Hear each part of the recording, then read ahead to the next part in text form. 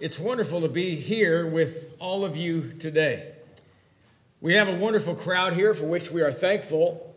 We have quite a few visitors that are here too, and we would hope that you would feel as you are, and that is our honored guest. I hope and pray that what we have to consider for a little while today would be both edifying and encouraging to you. As you can see, I have on the screen the title of our lesson, and it's entitled, Truly Blessed. You know, I think it's neat when you go up to someone and you ask them how they're doing. I think it's neat when they say, well, I'm blessed. I think it's a great mindset. I think it's a great attitude when people say that they're blessed. Because when you say you're blessed, you take all of the emphasis off of yourself and you put the emphasis on somebody else. And obviously, when people say that I am blessed, what they're saying is they're saying I'm enjoying the blessings in my life that have come from God.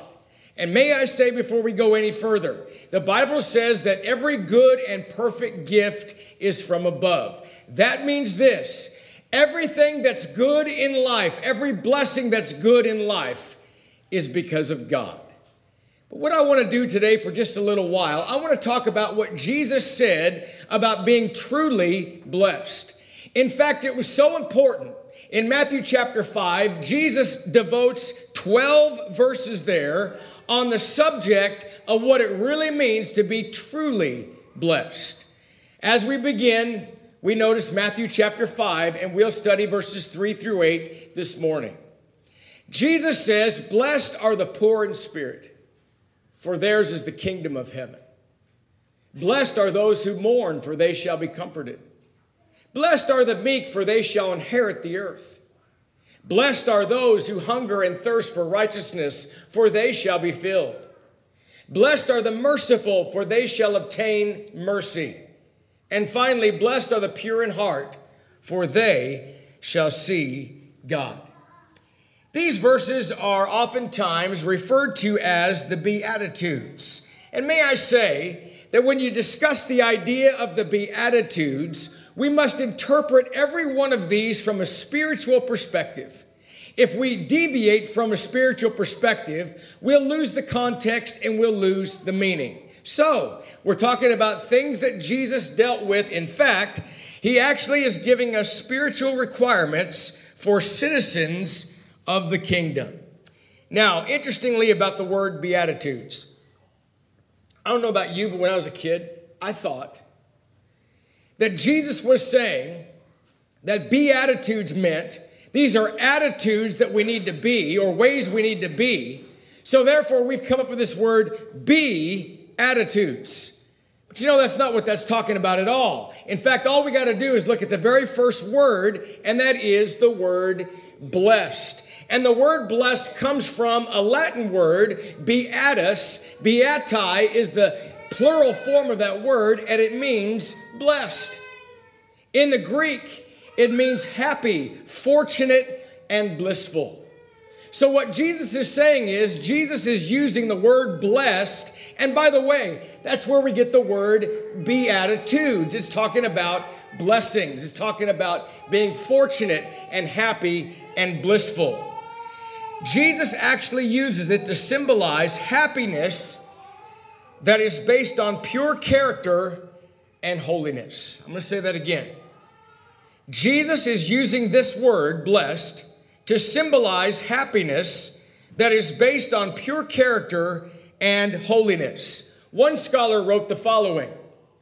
He said, "Scriptural blessedness is not based on outward circumstances or superficial feelings, but in the reality that one is dedicated to God and is approved by Him. To be approved by God, one's life must be molded by the principles in His Word." So, all that being said, the Beatitudes teach us about faith, how to have faith and how to be a person of faith. And if we're going to have faith, it has to have a beginning. Have you ever considered that? Faith has to have a beginning. We talk about sometimes people don't have enough faith. But faith is something that has to have a beginning, and it does. Matthew chapter 5, this is the great Sermon on the Mount. Jesus begins with the first thing that it begins with is being poor in spirit. In Matthew chapter 5 and verse 3, Jesus says, "Blessed are the poor in spirit." Now, the word poor can oftentimes be a very relative term. For example, I might be poor compared to somebody that's wealthy, but it's relative. If I go to a third world country, I may seem rich next to them. So sometimes we can use the word poor and it's very relative. In other words, compared to what? But the word that's found in this passage, poor, is not a relative term. It's a word that literally means to be destitute, crouching, cowering, and cringing. What an interesting definition. Let me tell you what it means. What we're talking about is, from a spiritual perspective, Jesus said that blessed are those that are poor or destitute in spirit. Does that mean that you think bad about yourself, that you put yourself down, that you hate yourself? Absolutely not. What you're saying, though, is you're saying that I am absolutely nothing without Jesus. From a spiritual perspective, you are destitute spiritually. Let me give you the flip side of when that didn't happen. Remember in John chapter 8? Jesus was dealing with those Pharisees and he said, "I'm going away and you will look for me, but you won't find me because where I go, you can't come." And they said, well, he's going to kill himself because he's saying where he's going, we can't come. Remember all that? What was the problem?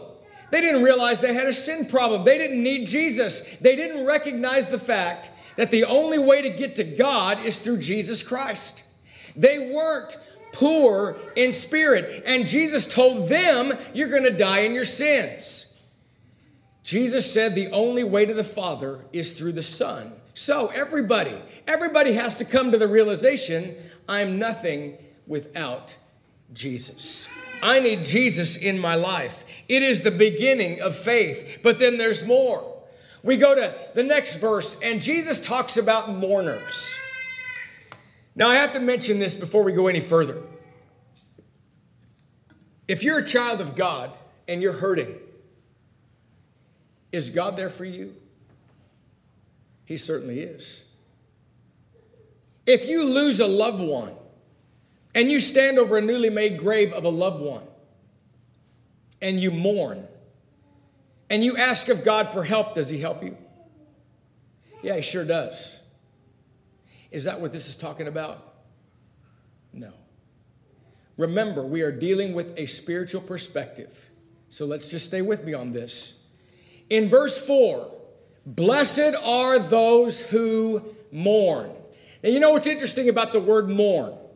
There's 9 different words that can be translated in the New Testament, 9 different words that describe someone's sorrow. Of all the words that can be translated from sorrow, the word that is found here from the original for mourn is the strongest of every one of them. It literally means something that is great. It's talking about something that is difficult. It's talking about something that is hurtful. But spiritually speaking, what's he talking about?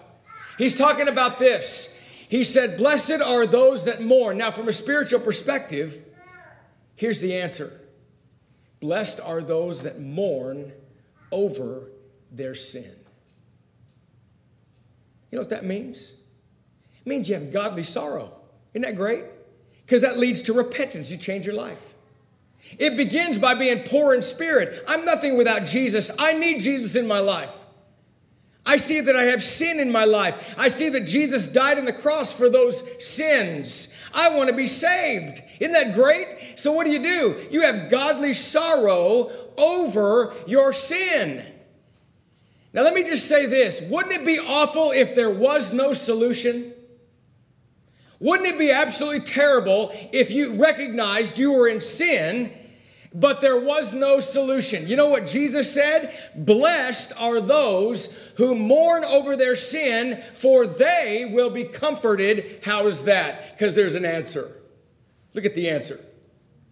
1 Peter 3:21. This is the King James rendering of this verse. I like it. I like how it reads in the King James. The like figure whereunto even baptism doth also now save us, not the putting away the filth of the flesh, but the answer of a good conscience toward God by the resurrection of Jesus Christ. Why are you going to be comforted? Because there's an answer. There's an answer. Be baptized for the remission of your sins. But what about after that? Are you going to sin? Yeah. Are you going to make mistakes? Yes, you are. In fact, the Bible says that a man that says he has no sin is a liar, and the truth is not in him. So we understand that. And in 1 John, we also learn that when we sin, we have an advocate with the Father, that's Jesus Christ. So here's the great answer. We contact the blood of Jesus at baptism. We rise to walk in newness of life. That is comfort to us, understanding. We got rid of our sins. But you know what? We're going to make mistakes. So here's something else. We get to do this. When you sin after that, in 1 John 1 and verse 9, if we confess our sins, he's faithful and just to forgive us our sins and to cleanse us from all unrighteousness. That's the answer. So blessed are those that mourn over their sin with godly sorrow leading to repentance. They're going to be comforted. There's an answer. That's great stuff. What else? What about the meek? You know, sometimes people think meek is weak, but it's not. It is the absolute ultimate of strength. Do you know why? Because it's the only thing that we can do. It's not a timid thing. It's not a weak thing. It's something that we do by choice. And have you ever stopped to consider any time in your life where there's submission from you at all? That took a choice, and that took strength. What about meekness? What did Jesus say? Blessed are those that are meek, for they shall inherit the earth. What's it mean to be meek? And by the way, it's an act of strength because it's a choice. It means this: be gentle, be humble, considerate, mild, unassuming, and courteous. Every one of those are attributes that the child of God is supposed to have, right? So, Jesus said, blessed are the meek, for they shall inherit the earth. Now, obviously, it doesn't mean this earth, and it doesn't mean that if you are meek, you're going to have a big windfall of finances rolling your way. It doesn't mean that at all. In fact, the language could actually be translated, for they shall inherit a allotted portion of land. Remember when the children of Israel were promised the land of Canaan? Physical Canaan? It's with reference to that. It's the language of that. But we're not talking about literal physical land now. We're talking about spiritual applications. So spiritual Canaan is heaven. What is Jesus saying? He said, blessed are those that are meek, for they will inherit their allotted portion in heaven. Great blessings. So that's the beginning of faith. But then there's more. There's more. There's the growth of faith. And you know, you've heard me preach on the subject of faith before many times over the years. And then one phrase when Jesus said you have to have the faith of a mustard seed. Remember that? And what it was talking about is Jesus wasn't saying if you just have a tiny little bit of faith. They had that. A mustard seed is very small. What Jesus was saying is, he was saying you have to go back to what the principle of the mustard seed is. And that is, though starting off very small, it grows to greatness. Your faith has to grow. So there's the beginning of faith, but then there has to be the growth of faith. And Jesus calls that this: hungering and thirsting for righteousness. That's what he calls that. Your faith has to grow. Hungering and thirsting for righteousness. Matthew chapter 5, verse 6.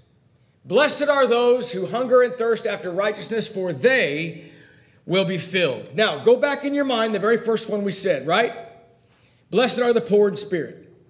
What you're saying is, from a self-righteous standpoint, you get rid of it all and you got to avoid. Okay? Then in this one, you fill the void with the righteousness of God, and that's part of growth. You fill it with that. You take away self-righteousness and you fill it with the righteousness of God. You start being different. In addition to this, though, not only the growth of faith, the maturing of faith. The maturing of faith.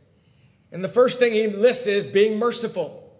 Matthew 5 and verse 7, blessed are the merciful, for they shall obtain mercy. Now, there's a little reciprocal law here. And really, if you think about it, it's very sobering. If I am going to have the mercy from God, then I have to have the quality or the characteristic of being merciful. Sometimes people are not merciful to others. Sometimes people demonstrate no mercy. Sometimes people come and they ask for forgiveness, but you don't extend any mercy. Sometimes you sit back and you think, yeah, well, we'll see. Little side note here. Have you ever stopped to consider that when it comes to your own personal forgiveness of someone else, there are no requirements? Have you ever considered that the person does not have to ask for forgiveness for you to forgive them? How do I know that? I'm going to name drop a good one. Jesus Christ on the cross. Father, forgive them, for they know not what they do. When Stephen was being stoned to death, he said, lay not this sin to their charge. Don't you get it? When you let somebody, you're letting yourself off the hook. You're not going to be negatively influenced by it anymore. What are you doing? Showing mercy. Two things. Matthew chapter 7 talks about how you judge somebody, and whatever mercy you have and whatever mercy you don't have, the same is coming back to you, right? But think of it this way. If I'm going to be merciful, I get mercy back from God. I need that. So do you. Number two, here's a practical benefit. If I'm a person that shows mercy to everybody else, don't you think that people are going to probably do the same for me? Maybe not in every case, but for the most part. People usually return goodness with goodness. Jesus dealt with those things. Mercy from God and also mercy from others. So we have the beginning of faith, the growth of faith, and the maturing of faith. Here's another one for the maturing of faith, and that's pure in heart. In Matthew 5 and 8, blessed are the pure in heart, for they shall see God. You know, at some point in life, one scholar said, each of us must decide what is the highest joy for the thing that delights us and directs us. What we are determines how much we enjoy and what we have and what we do. So the heart of man determines who and what he is. It is his identity. And who we are and what we are determines our life. Now, the gospel of Jesus Christ is concerned about the heart. All the emphasis is placed on the heart. Now, I read not long ago, and I thought it was interesting, and I got to tell you, I did go and confirm it. I Googled it. You know, we live in a Google age. You want to find out anything, just Google it. So I Googled it, and I came up with some sources, and what I'm going to tell you is true. There was a scientist, and he wrote an article. I read the article first. And the article said that the snowflake, which looks pure on the outside, and is oftentimes a symbol of purity on the outside, every single snowflake has something in common. There's a speck of dirt at its core on the inside. I thought, well, surely not. So I looked it up. Many sources confirmed the same thing. So maybe you're sitting there thinking, wait a minute. Wait a minute, you're disproving your point. No, I'm not. What I'm saying is this. The snowflake appears on the outside to be one way. But what we're talking about in reality is it's dirty at its core. We're talking about what is at the core. And when it comes to human beings, it's the same thing. What we are at our core. When you look behind or beneath the facade. Gabe gave a lesson the other night, a couple Wednesdays ago, and he dealt with tearing down the facade. And he was right. That's my point right now, too. What we are on the outside can be perceived as one thing. But what God does is God looks on the heart. God looks on the inside. That's what God cares about, on the inside. Look beneath the facade or the dressing. A mature faith reflects the change, get this, in someone who recognizes his tremendous need for God and who has sought him with intense desire. Faith changes a person on the inside. If Christianity hasn't changed your life, you got some work to do. Jesus has to change your life.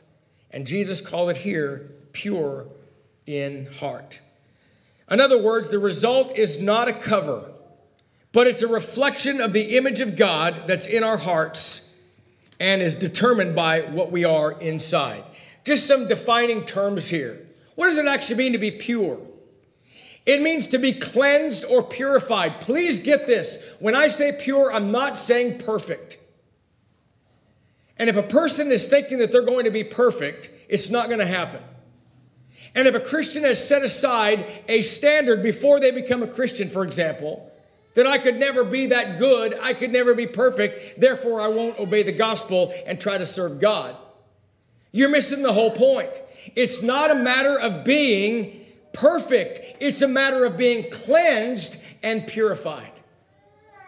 It is unmixed with the things of the world, the worldly things, the fleshly things, the sinful things in life.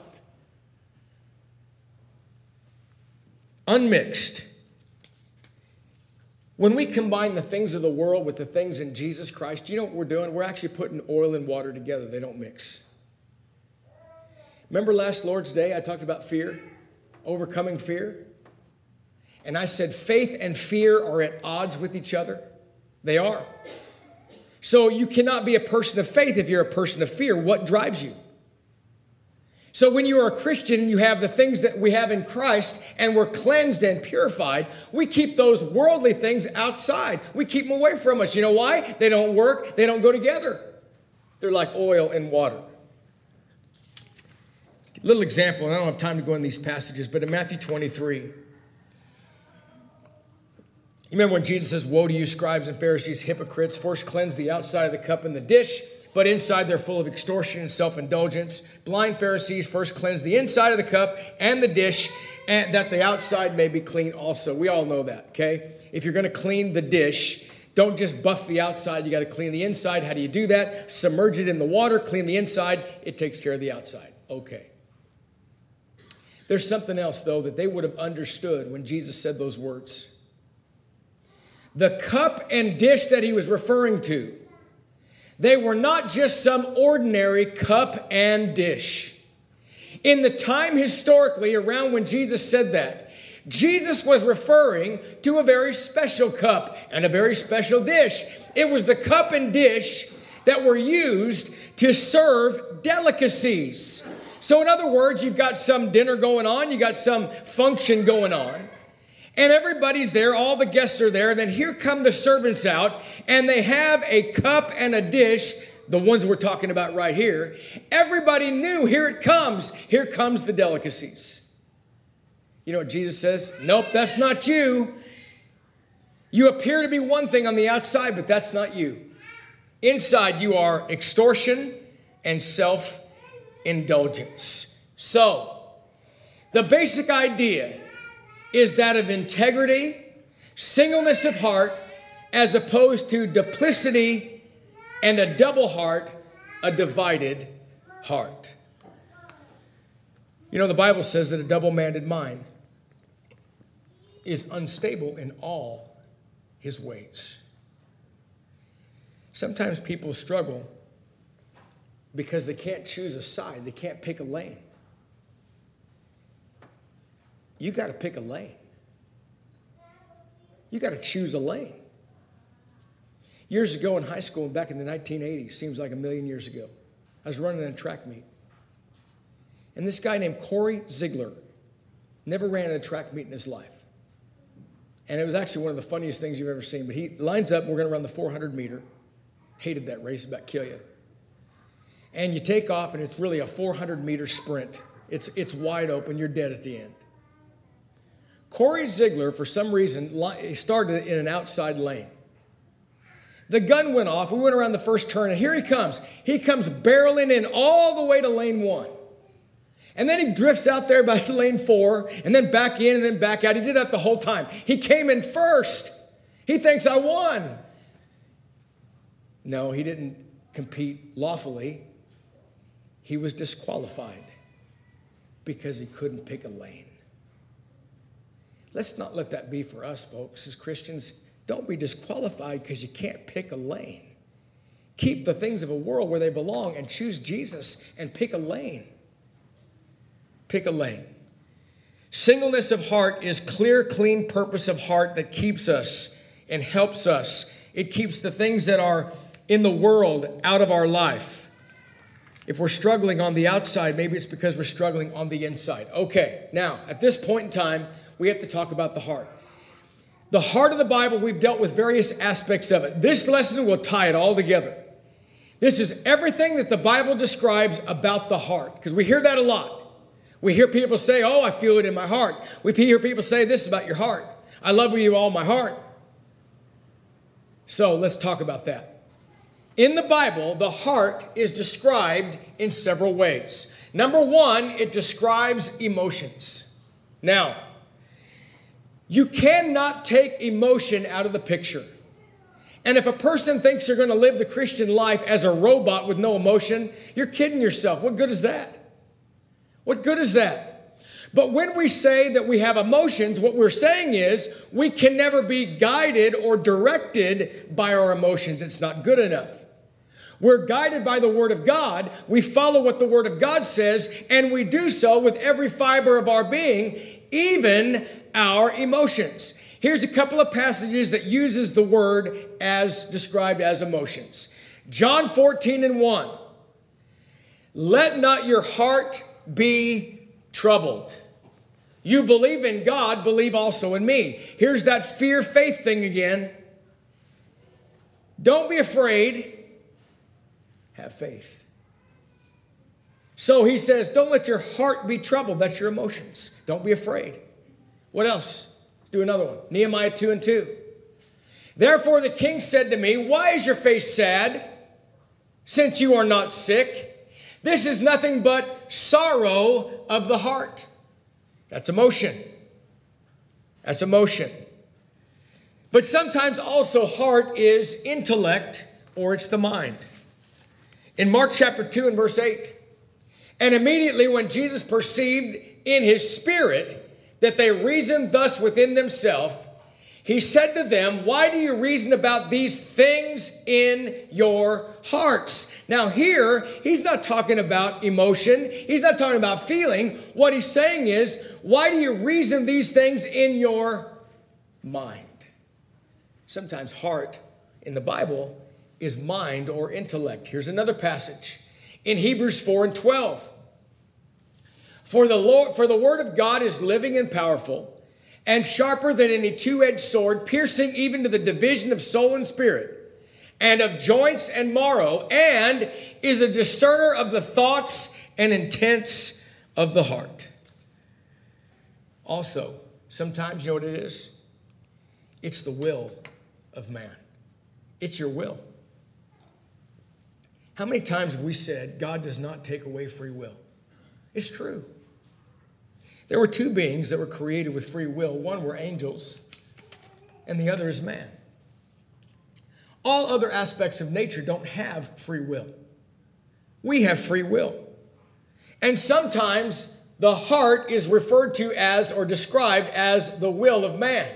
In Daniel chapter 1 and verse 8, I love this. But Daniel purposed in his heart that he would not defile himself with the portion of the king's delicacies, nor with the wine which he drank. Therefore he requested of the chief of the eunuchs that he might not defile himself.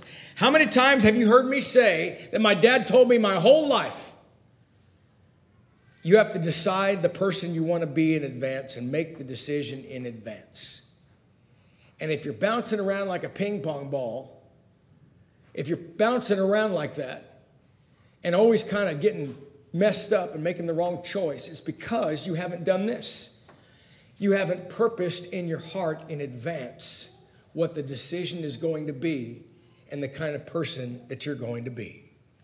Jesus said this in Luke 21, verse 14. Therefore, settle it in your hearts, that's your will, not to meditate beforehand on what you will answer.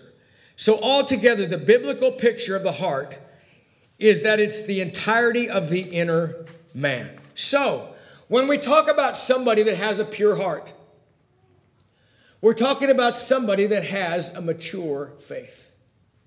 Let me give you some examples about this, about a mature faith. True Christianity is not simply a matter of reformed behavior. Now, behavior matters, but that's not what we're talking about. We're talking about changing something on the inside. It's a matter or condition of the state of a person's heart. And if you have a pure heart, please hear me, because I know how it is. I know exactly how it is when you go in the world, and I'm in the world. I have to go out in the world too. If you have a mature faith that stems from a pure heart, you will have the courage to be different. If you don't have the courage to be different in your life, when all your friends are doing things they shouldn't do, got some work to do. We don't have a mature faith because we don't have a pure heart. Jesus says, fix it on the inside. When you have that kind of faith, when you have that kind of heart, you know what? It's great because you'll have the courage to even be different. Notice how it all works as a matter of the inner man, becoming something new and better. We noticed this so far. Poor in spirit. Poor in spirit. You get rid of all self-righteousness, no arrogance. You realize you're nothing without the Lord. That's on the inside. Then you're going to mourn over your sin. I have godly sorrow for my sin. I want to be saved. I got to do something about it. Jesus said, you know what? You're going to be comforted. That's the answer. Being baptized for the remission of my sins and start my journey as a Christian. What else? I'm not going to have any animosity toward other people. There's not going to be thoughts of retaliation toward others. I got rid of that on the inside. I'm meek. I'm gentle. In other words, it is a choice that I have made on the inside.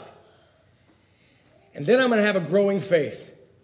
And I'm going to demonstrate that by hungering and thirsting for righteousness. So, what I feel the void here, no self-righteousness here, I fill it with the righteousness of God there, and that is a mature faith. And I'm going to show mercy toward others. I'm going to do that. Because I'm going to realize that in my life, on Golgotha's brow on Mount Calvary so long ago, as we just see even a glimpse of Calvary and what Jesus did for everyone, it ought to cause us to throw aside any kind of arrogance at all and be merciful, because Jesus was by his act, and God showed mercy through Jesus Christ on the cross. I'm going to show mercy to other people too. That's the kind of person I'm going to be. And you know what? I'm going to get mercy from God. That's what Jesus said. But then I'm going to do this. I'm going to be pure in heart. And that means that Jesus is reflected in my life. That's when Jesus Christ is actually formed in you. And you know, in every point, it's not the outward behavior, but it's the inward man that becomes something new and something better. And when you change it on the inside, it automatically fixes the outside. Have you ever heard somebody say something to a Christian about, you just look happy all the time? By the way, no Christian should walk around sour like you just ate a bowl of prunes. Nobody wants to be like that. Nobody's told to be like that either. And sober-minded means serious-minded about your faith. That's what that means. You ever heard somebody say something to a Christian about how happy they look? There's just something about them. There's something about them on their face. There was a Hindu man. He was a trader in India. He went up to a missionary and he says, what do you put on your face to make it shine? He said, "Sir, I don't put anything on my face." He said, "It's something that we put on. It's not something that we put on the outside, but something that comes from within. It's the reflection of the light of God in our hearts." So let me ask you all today, what are the things that are most important to you in your life? What's most important? And why does it matter? What's most important and why does it matter? This is why it matters. Talked about the importance of the heart, important stuff. Why does it matter? What's most important? Jesus said in Matthew 6:21, "For where your treasure is, there your heart will be also." So, in closing, let me ask you this. How's your heart? What's it filled with? How would it be described? Faith that's matured is a wonderful blessing. It brings us into the very presence of God, and it allows us to reflect the image of God in our life. And you know what? Everybody's watching. And just maybe because of the demonstration of your attitude and your life, you may bring people to Christ that maybe they wouldn't even have known that you're a Christian had you not been that way in your life. I'm through this morning. Thank you so much for your kind listening. We never close a service without extending an invitation to someone that might be subject to the gospel call. We talked about that very idea that we are poor in spirit, but then there's an answer. Paul said, "So faith comes by hearing, and hearing by the word of God," Romans 10:17. Jesus then said in Mark 16:16, "He that believeth and is baptized shall be saved. He that believeth not shall be damned." Jesus further said in Luke 13:3 and also verse 5, "I tell you no, but except you repent, you will all likewise perish." Jesus further said, "If you confess me before men, I will confess you before my Father which is in heaven." And Acts chapter 8 tells us that confession, the good confession, the only confession. I believe that Jesus Christ is the Son of God. And upon taking those steps of obedience leading toward the point of salvation, 1 Peter 3:21, "The like figure wherein even baptism doth also now save us." We thank you for listening to our podcast put on by the Church of Christ at 2215 Plans Road in Bakersfield.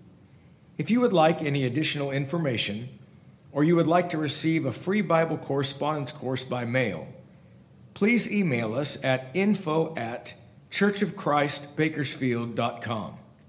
Our service times are Sundays at 10:30 a.m. and 5 p.m., and Wednesdays at 7:30 p.m. Please make plans to join us. We would love for you to be our honored guest.